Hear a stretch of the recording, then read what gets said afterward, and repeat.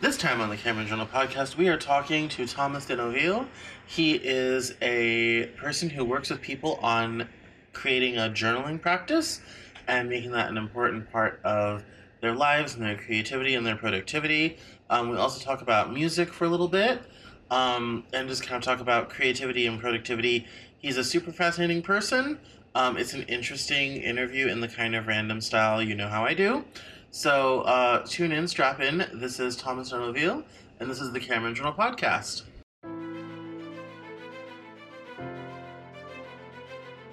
This is the Cameron Journal podcast. It's a place where we talk about important things. It's a place where we bring a little slice of the news to you. It's a place where we do important things, have important conversations. It's also things that I like to talk about. My name is Cameron Cowan, and this is the Cameron Journal podcast.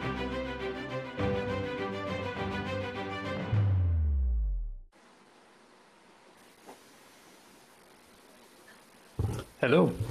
Hello, hello. How are you doing? I'm doing well, and yourself? I'm doing very well, thank you. Excellent, excellent. Oh, all right. Well, how are you today? How's the afternoon? It's going well. We have a winter advisory, so it's pretty cold and windy, but it's cozy inside, so everything's okay. Yes, you're in upstate New York, aren't you? Correct. Yeah. What about you? Fabulous sunny Seattle, Oh. by which I mean it's not fabulous and it's pouring down rain outside. But it's a very nice city. So it is, especially the thing I love most about Seattle is the variety of food. Mm-hmm. So, I love Asian food and, all the subsections of that. Like, I love, Vietnamese pho, pork bun, Taiwanese pork buns. I love going to, a hole-in-the-wall sushi place. This chef does not speak English. The sushi is amazing. I love that sort of thing about Seattle because I grew up in Denver where that was not as common. So that's what I love about Seattle. So it's what helps me put up with the rain. When I get sad, I order some delicious food, and that's how I handle the rain. So, Excellent. Yeah. So, all right. So here's the format. Here's what's going to happen. I am going to wait 10 seconds, and then I'm going to do a short interview today on the Cameron Cowan show we have, sort of thing. And then we're going to launch right into your introduction. So sort of a name, rank, and serial number situation. All you have to do is kind of say who you are, what you do, that sort of thing. And then we'll get into some deeper questions and talk about what you do creatively. Okay. Yeah, and at the end we'll do plugs. You can plug whatever it is that you're doing, where people can find you online. And then when you stop speaking at the end of that, I'm going to wait 10 seconds for editing, and then we can have after banter and all that sort of thing. So, sounds good. Awesome. We'll begin. Here we go.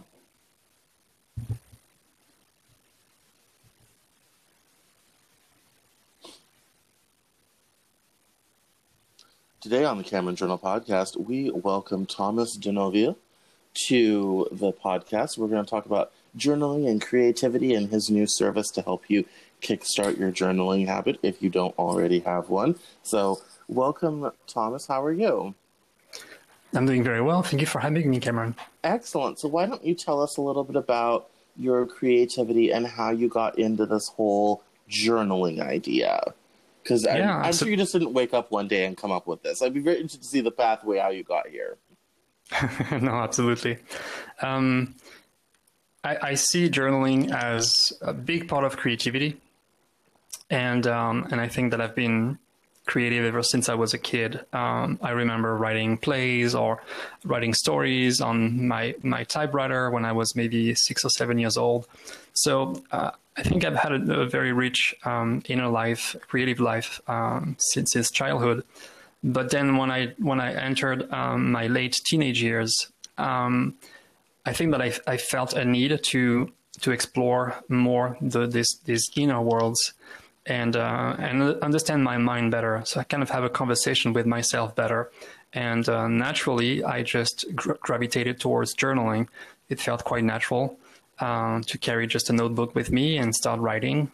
I remember in the late 90s flying to Dublin for a week. I play Irish music. That's one of my passions. And I decided to go to Dublin to play Irish music for a week. So I went with my instruments. I didn't know anybody.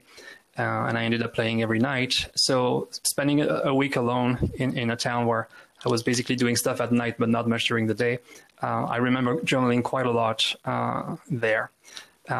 So anyway, I've been journaling for something like 20 years now, and it's been so beneficial to me and my creative practice that I've considered sharing what I know and helping people with their practice. Yeah, I'm curious about the creative practice aspect. So I've kind of a tortured relationship with journaling. I like it. It's very helpful. Do I always take the time to do it as much as I should? Absolutely not. When I was growing up, I was homeschooled, and one of the things I had to do was journal, so it became like a school thing, which made it really boring, which made me never want to do it. And then I didn't for a long, long time. And I have slowly but surely started to like pick it back up again. What would you say are the benefits to your creative practice by doing this journaling sort of thing? Because I'm mixed on it. I can see where it could help, but I'm also like, I also wrote 3 books and didn't journal the whole time, so who cares? Like, Sure. Well, I think for one, when you have a creative practice,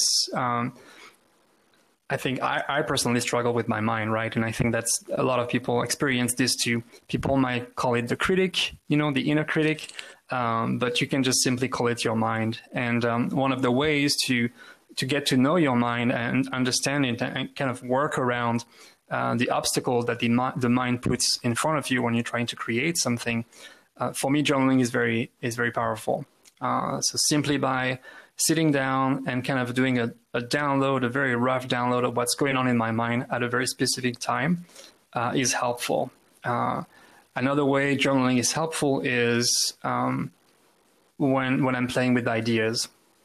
So I'm not always as lucky as today, where I can be talking to somebody about these kind of topics. So very, a lot of creativity, a lot of art is a very lonely activity. So journaling enables me to go through those ideas, stretch them, analyze them, connect them with other ideas on paper in real time, in a way that I can quickly access later on. So these are the 2 main ways I think that journaling helps with creativity. absolutely. I get that. What is your favorite method of journaling? I went to a digital process a couple years ago. Journaling is one of the few things I still do in pen and paper. How about you? Yeah, I'm biased towards pen and paper. I enjoy the ability to, carry a notebook at all times and a pen. My notebook will never run out of batteries, so that's a plus. Yeah. But I work in technology, and I'm also attracted to the digital aspects and what digital journaling can bring. The ability to tag your entries, do some search and things like that. So that's something that's also appealing to me. And I've been using an app called Diarly to journal digitally. But most of the time, I work with pen and paper. Yeah, I do keep a little kind of. I use Evernote. My life is in Evernote. My books start in Evernote. My life lives in Evernote. I can never lose that password. I will know nothing about my own life. And I do kind of keep a small journal in there because I like to, when I'm on the go, I like to write on my phone. So I totally get the app aspect of it. here's a very writerly question for you that people like to debate. What is your favorite type of notebook? My favorite type of notebook is actually an artist's sketchbook. I've been using the Console, the French sketchbooks for artists. So they are hardbound black notebooks, about half of a letter size page, so 8.5 by 5.5. And they are blank. There's no lines. The paper is fairly thick because it's a sketchbook, which means that I can use different kind of pens. I can glue stuff if I want to. I'm not going to see the ink go through the paper. So I really enjoy this blank canvas. So I can really, I can sketch if I want to. I can take notes. I can turn the journal and write, vertically instead of horizontally. So I really enjoy the freedom that this blank canvas gives me. So that's definitely my favorite. No, I'm so glad you said that because I am the same. I don't like lined pages. I much prefer it blank because I have terrible handwriting, and so I write really big. So I like to have the space to write as big or as small as I want to. And on paper, I am the same. I go at great expense. I order these lovely hand-cut, hand-bound notebooks from a little tiny shop called Papier Plus in Paris. And it's like 75 euros to get them over here. So I only order them once every once in a great while because it's so expensive. But they are absolutely perfect and wonderful and amazing. And I found that shop by accident. I literally was walking down a street leaving a museum, and I was like, oh, a notebook shop. I guess I'll go in and look. And it was just wall-to-wall, colorful, wonderful notebooks. I'm like, I could be shot right now and be totally happy. Like, man dies in paper shop, but smile on face sort of thing. So, yeah, I'm glad you said that because I'm exactly the same way. So, enough about me, though. I've talked way too much during this interview. I apologize. If someone wants to start a journaling practice, what would be some tips to get their journaling practice off the ground? Sure. I think first of all, you have to start gradually, right? If you've never really tried journaling or have this conversation with yourself, just start very short and set short goals. So it's okay to sit down and write for 5 minutes. It's totally fine. And that's perfectly fine. If you can sustain that for a few days, and then you can go up a little bit. And then fairly soon, I feel that your thoughts are going to catch up with you. And when your mind realizes what you can do by journaling, I think that your journaling sessions are going to kind of increase in length fairly organically. I think a very important point when starting to journal is really to shut off the critic, basically. For people who have never journaled, it can feel kind of awkward, or people can feel self-conscious journaling. It's important to remember that journaling is writing for yourself. Some people publish their journaling, but most of the time it's just for you. You're just writing for yourself. So it's okay to make grammar mistakes. It's okay to not have complete sentences. It's okay to ramble. It's okay to complain. It's okay to whine. And I think that's an important point because, you use the same hand that you use to write letters and, sign documents and IRS forms and stuff like that. So I feel that there's a connection between your mind and your hand. And I feel that the editor is almost like embedded in muscle memory. And you have to go beyond that when you start journaling. You have to break out of this and find this freedom to really just let it go and let what comes out come out, basically. So these are the two things that I would recommend, right? So kill the critic, be very careful, don't edit, maybe don't read even, you just write for 5 minutes, you just close your notebook, and then tomorrow you show up again and you write for 5 minutes. Who cares? And then starting with small goals to try to build that practice. And then soon enough, you'll be able to write more. But, in terms of length, in terms of duration, or it's really up to you. Sometimes you'll feel that you need to write more and you'll be sitting down for an hour. And sometimes, it's just 5 minutes because that's all you have to tell yourself. So I think setting goals for oneself is fine, but you have to be very, very flexible with them too. Yes, no, and that's I think a very interesting sort of thing. I think writers I think the trouble with journaling for writers is it's like, oh my God, more writing. And if I have time to journal, shouldn't I be also working on my book sort of thing?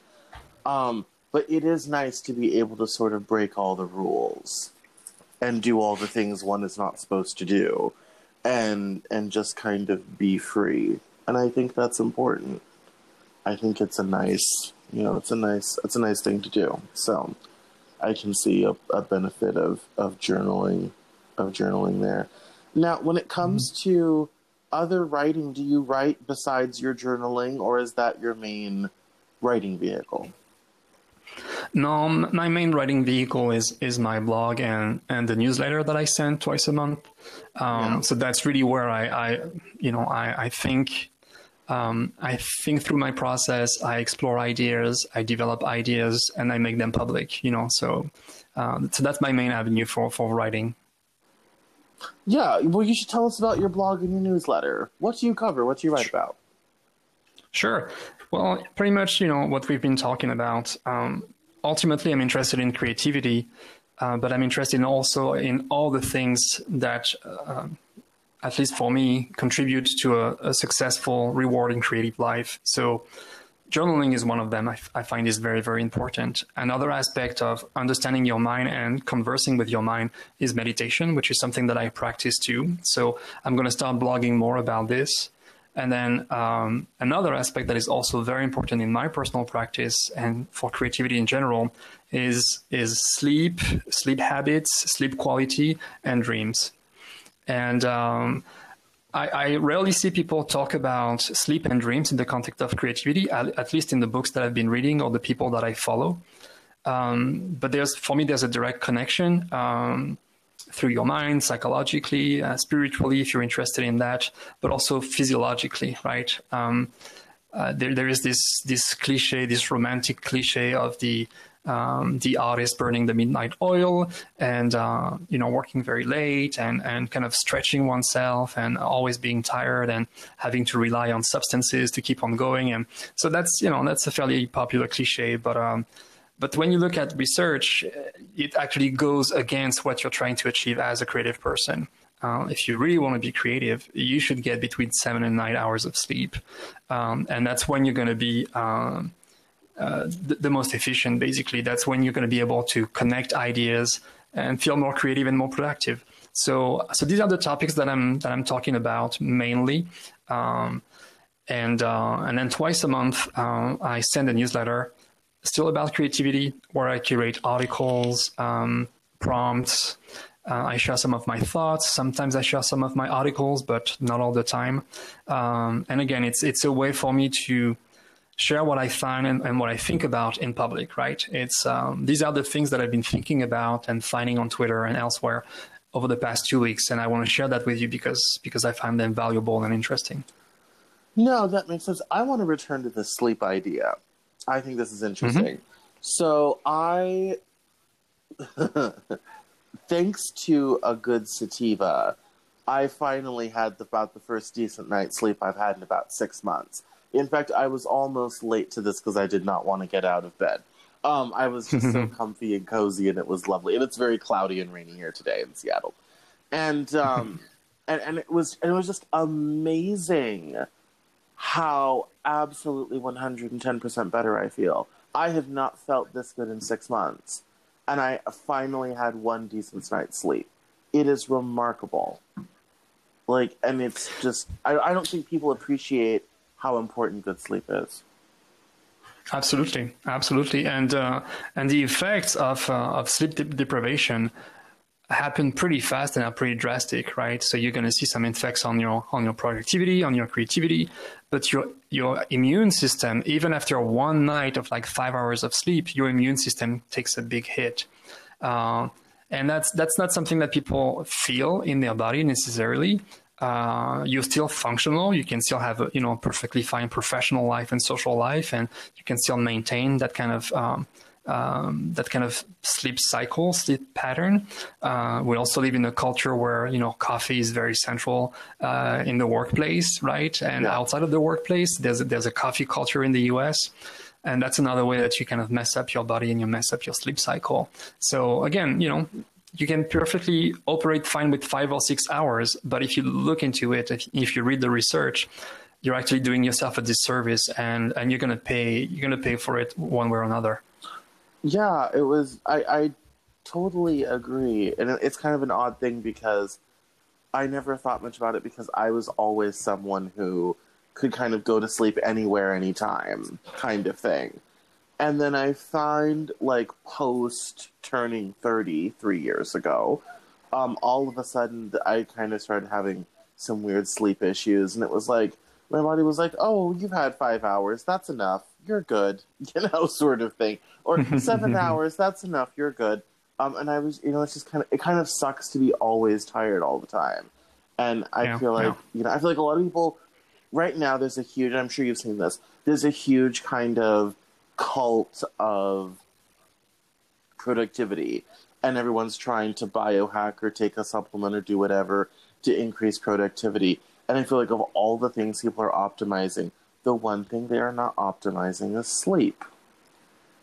It's very true. And it's of all the things and pills they take and microdosing LSD and all this type of thing, they would probably be better served and would save a fortune if they would just optimize getting to sleep, because it just changes your life. Absolutely. And I think that if you prioritize sleep in your life and your creative practice, you get benefits beyond the one that we talked about, right? So if you want to have a good night of sleep, like a lot of recommendations say, start lowering your lights, maybe an hour or 2 hours before. Don't look at screens for an hour before going to bed. Maybe read a book. So if you look at that, basically what it says you're not going to be on social, you're going to be on social for 1 hour less in your day because you have to prepare for sleep. You're going to use this time to read, which is so much more beneficial than being on social. So these are like side effects of trying to focus on your sleep and prioritizing sleep. So it's a win-win situation, really. No, absolutely. In fact, it was kind of funny you should mention. Last night when I was at the beginning of this epic night of sleep, I actually was reading. I usually will watch shows and things before I fall asleep, whatever have you.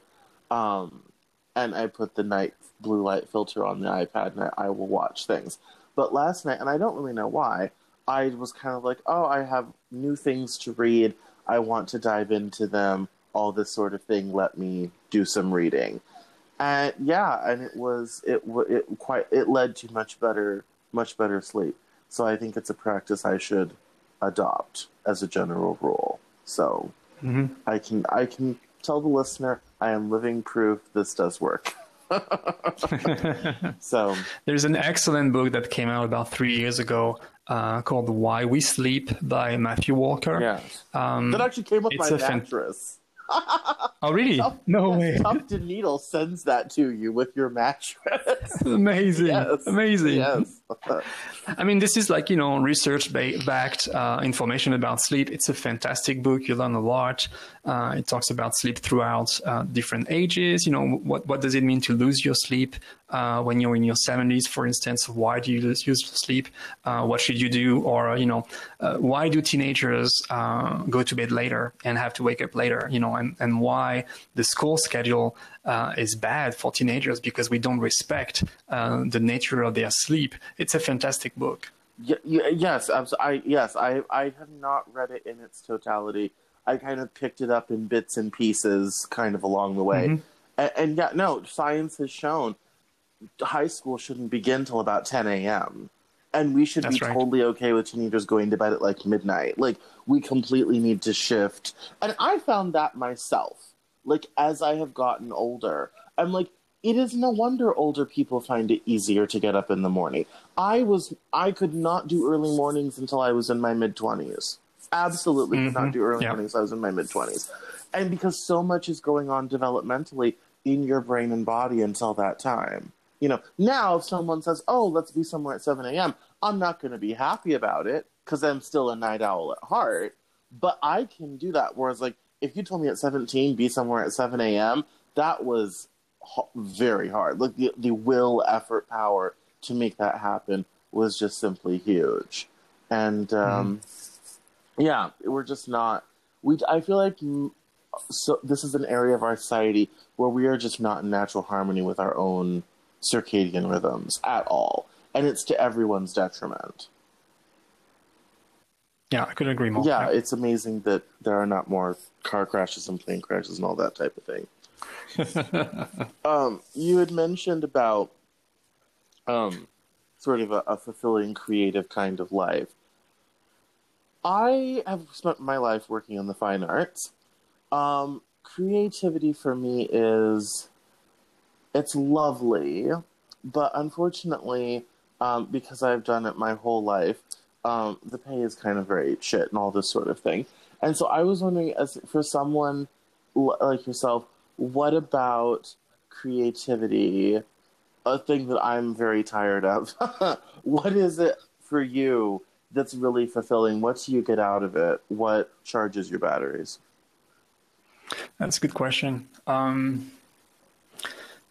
think what I get out of it is that I need that. You know, it's not. I never made a conscious choice that, oh, you know what, to increase the quality of my life, I should probably have a creative output. Like, I don't have a choice. If I don't do it, I'm miserable and I make people around me miserable. So I need a creative outlet, right? And I have a background in classical music, so that's been my outlet for many, many years. But I've got other ways to be creative.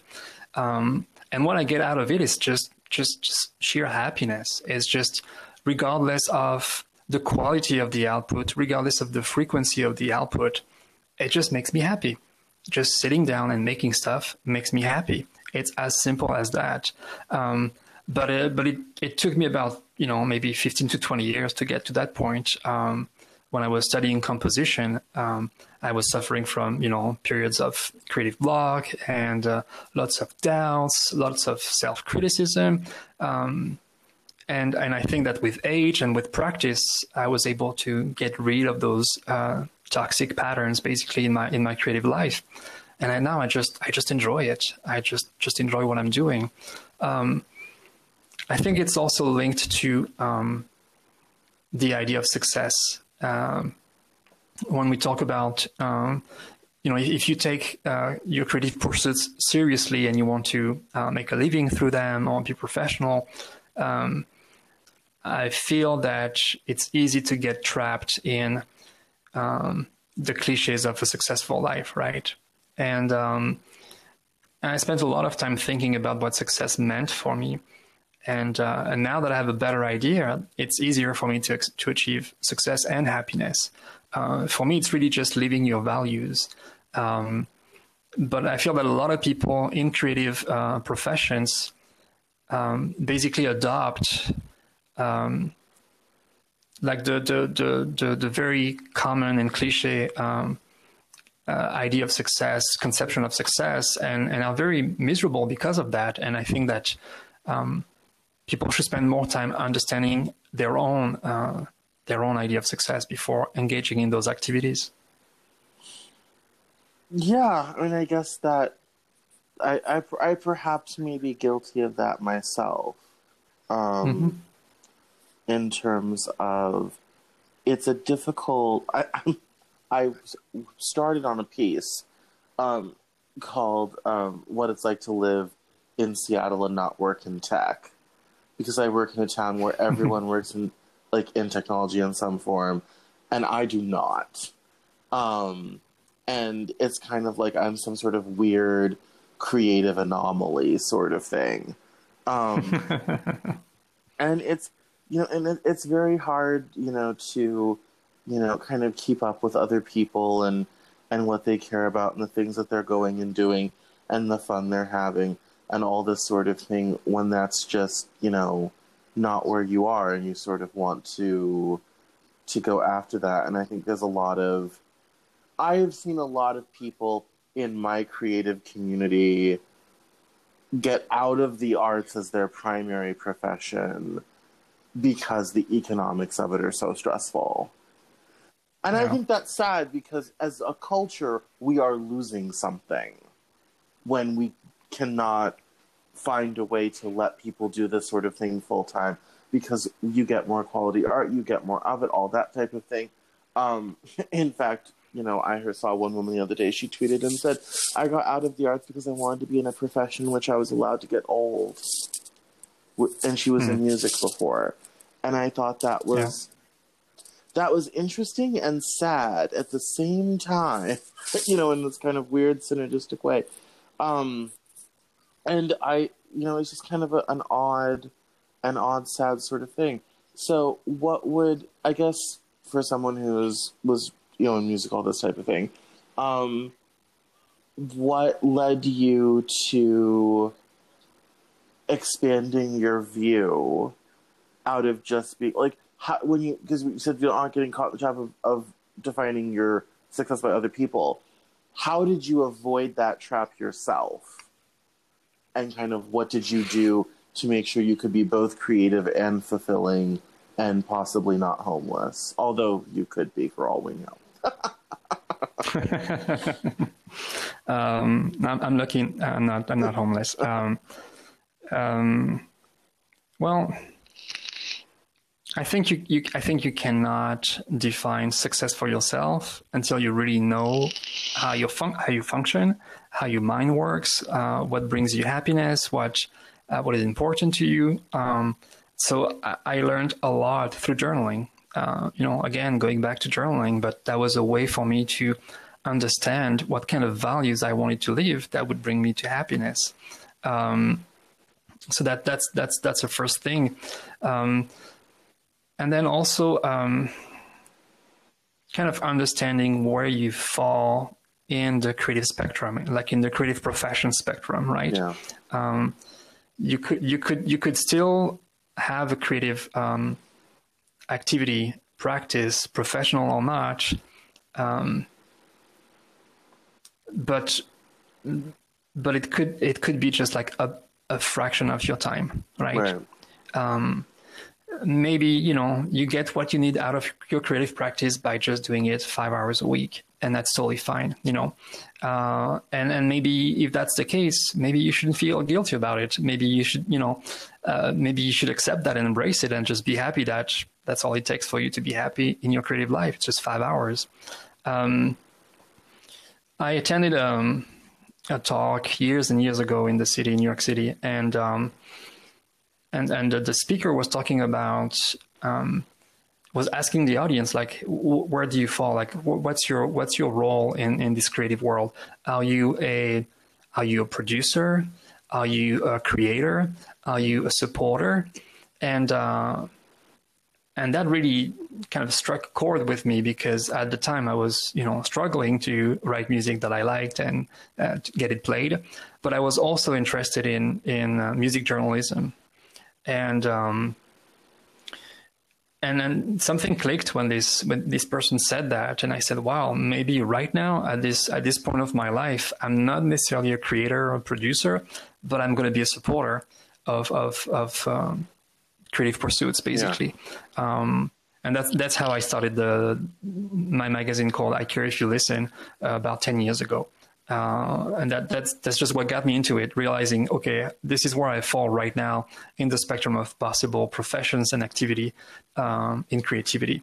And I got a lot of relief to, like accepting this position gave me a lot of relief. Now the magazine was acquired in September. So now I feel that I'm switching from being a supporter and promoter to more of a creator. I can allow myself to be more of a creator now. And that brings me a lot of joy. Yeah, no, that's quite amazing and remarkable. And it's just, as someone who has ran and lost 3 publications, I can say what you accomplished was a huge lift. Thank you. Because there's a lot of us that, don't make it and come and go. So it's amazing that you were able to make that something. I enjoy writing about music. In fact, there's this rapper in New York I interviewed before named Cole King, and he said you would be a really great music journalist, but you write too much about politics. What do you think is the most difficult part about writing about music? Wow, that's a really good question, Cameron. I try.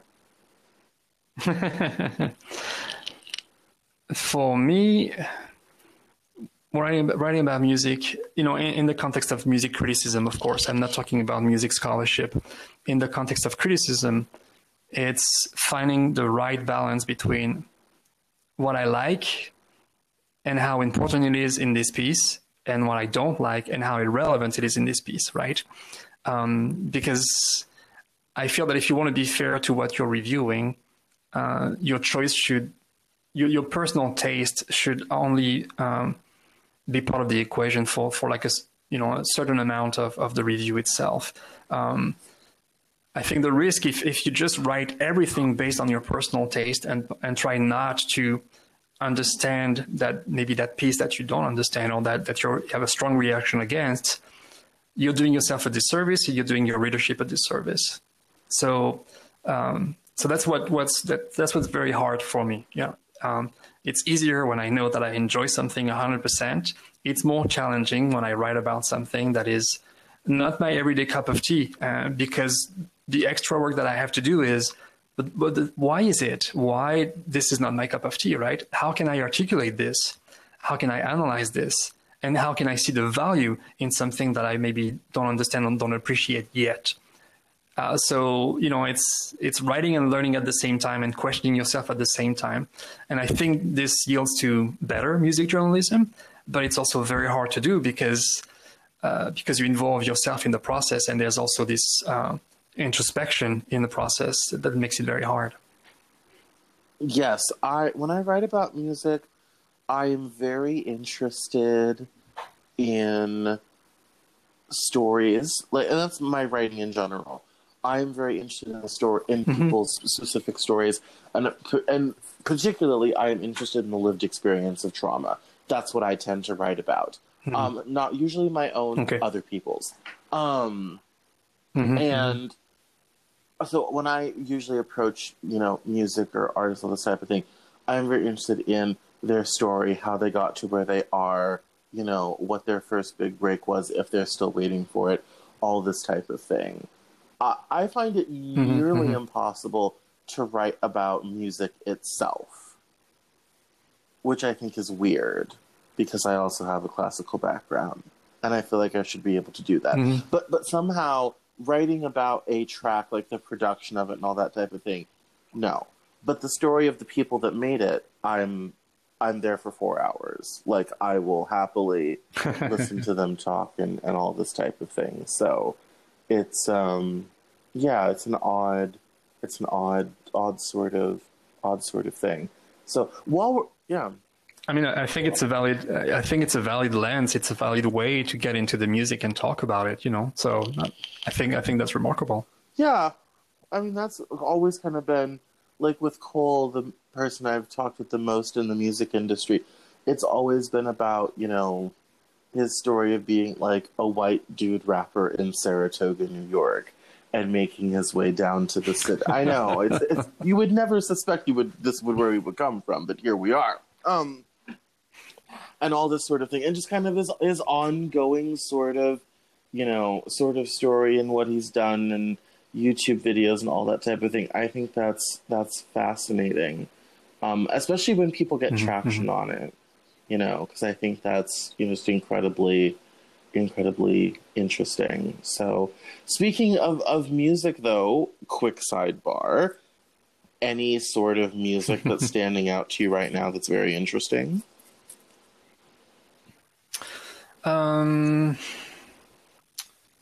That's standing out right now. That's interesting. I tend to revisit old stuff a lot. Maybe it's because I had to write about new stuff and very, very new stuff for such a long time. But I tend to revisit old stuff and kind of expand my knowledge of old stuff.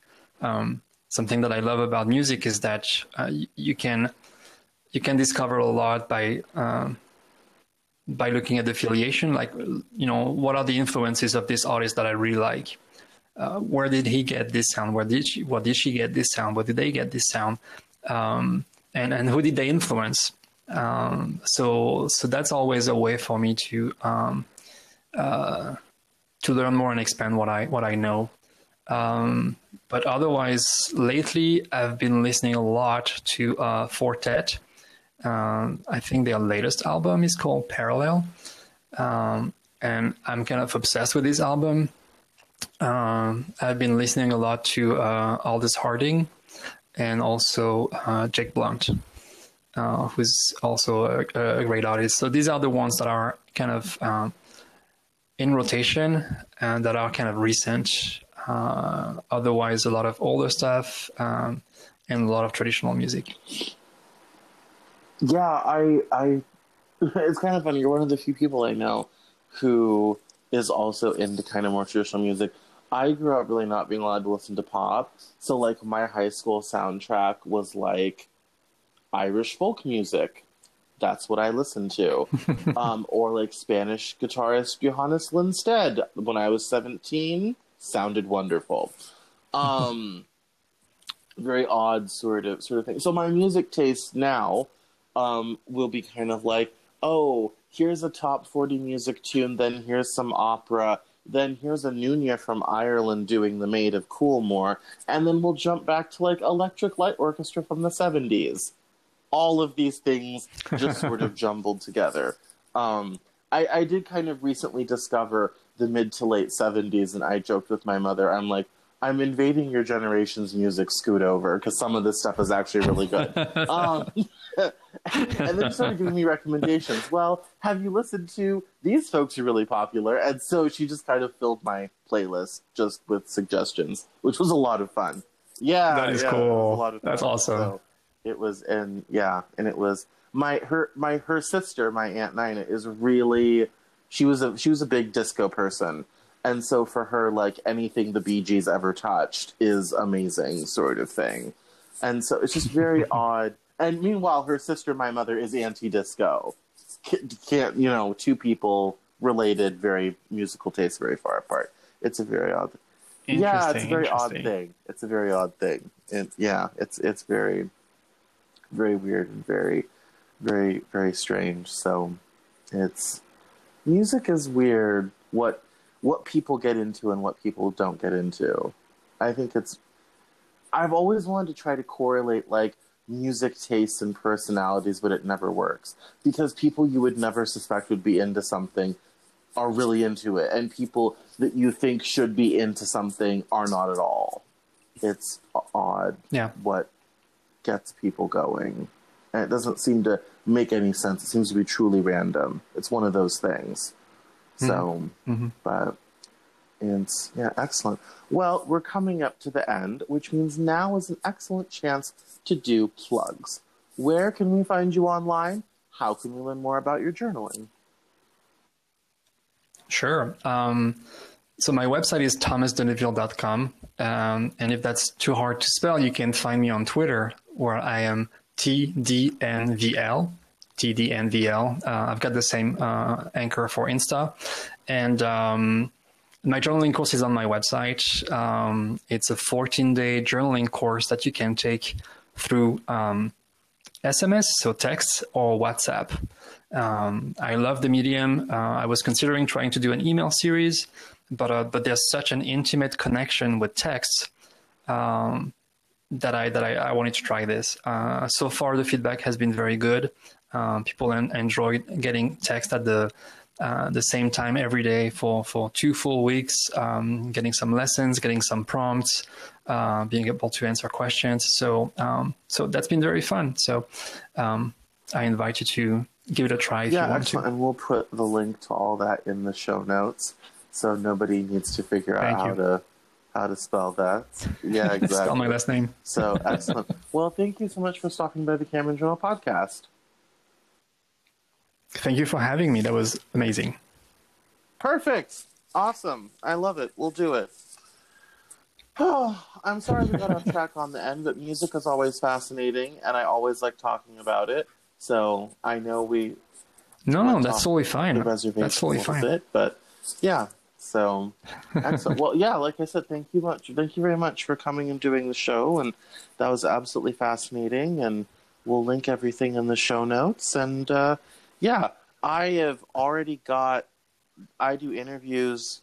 I run interviews every Monday.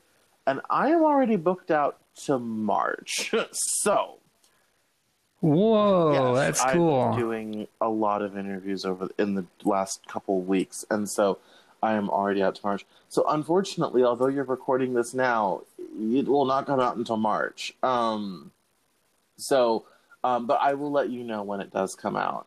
But feel free to keep an eye on the feed. Just any podcast app you use, just search the Cameron Journal podcast. I come right up. Sure. Yeah, and so I have some other writers and things coming up from the writing community, so it's a good thing to follow anyway. But yeah, so. Okay, yeah, I'll keep an eye out. I mean, I want to be able to promote, the show through my newsletter and on social, so I'll keep an eye on the feed. Okay, I will try to make sure to message you when it comes out. Sometimes I get to you, sometimes I don't. Sometimes there's a slight delay, but also keep an eye on the feed. And so, if we work together, we'll accomplish our goal. So, well, thank you so much. I really appreciate it.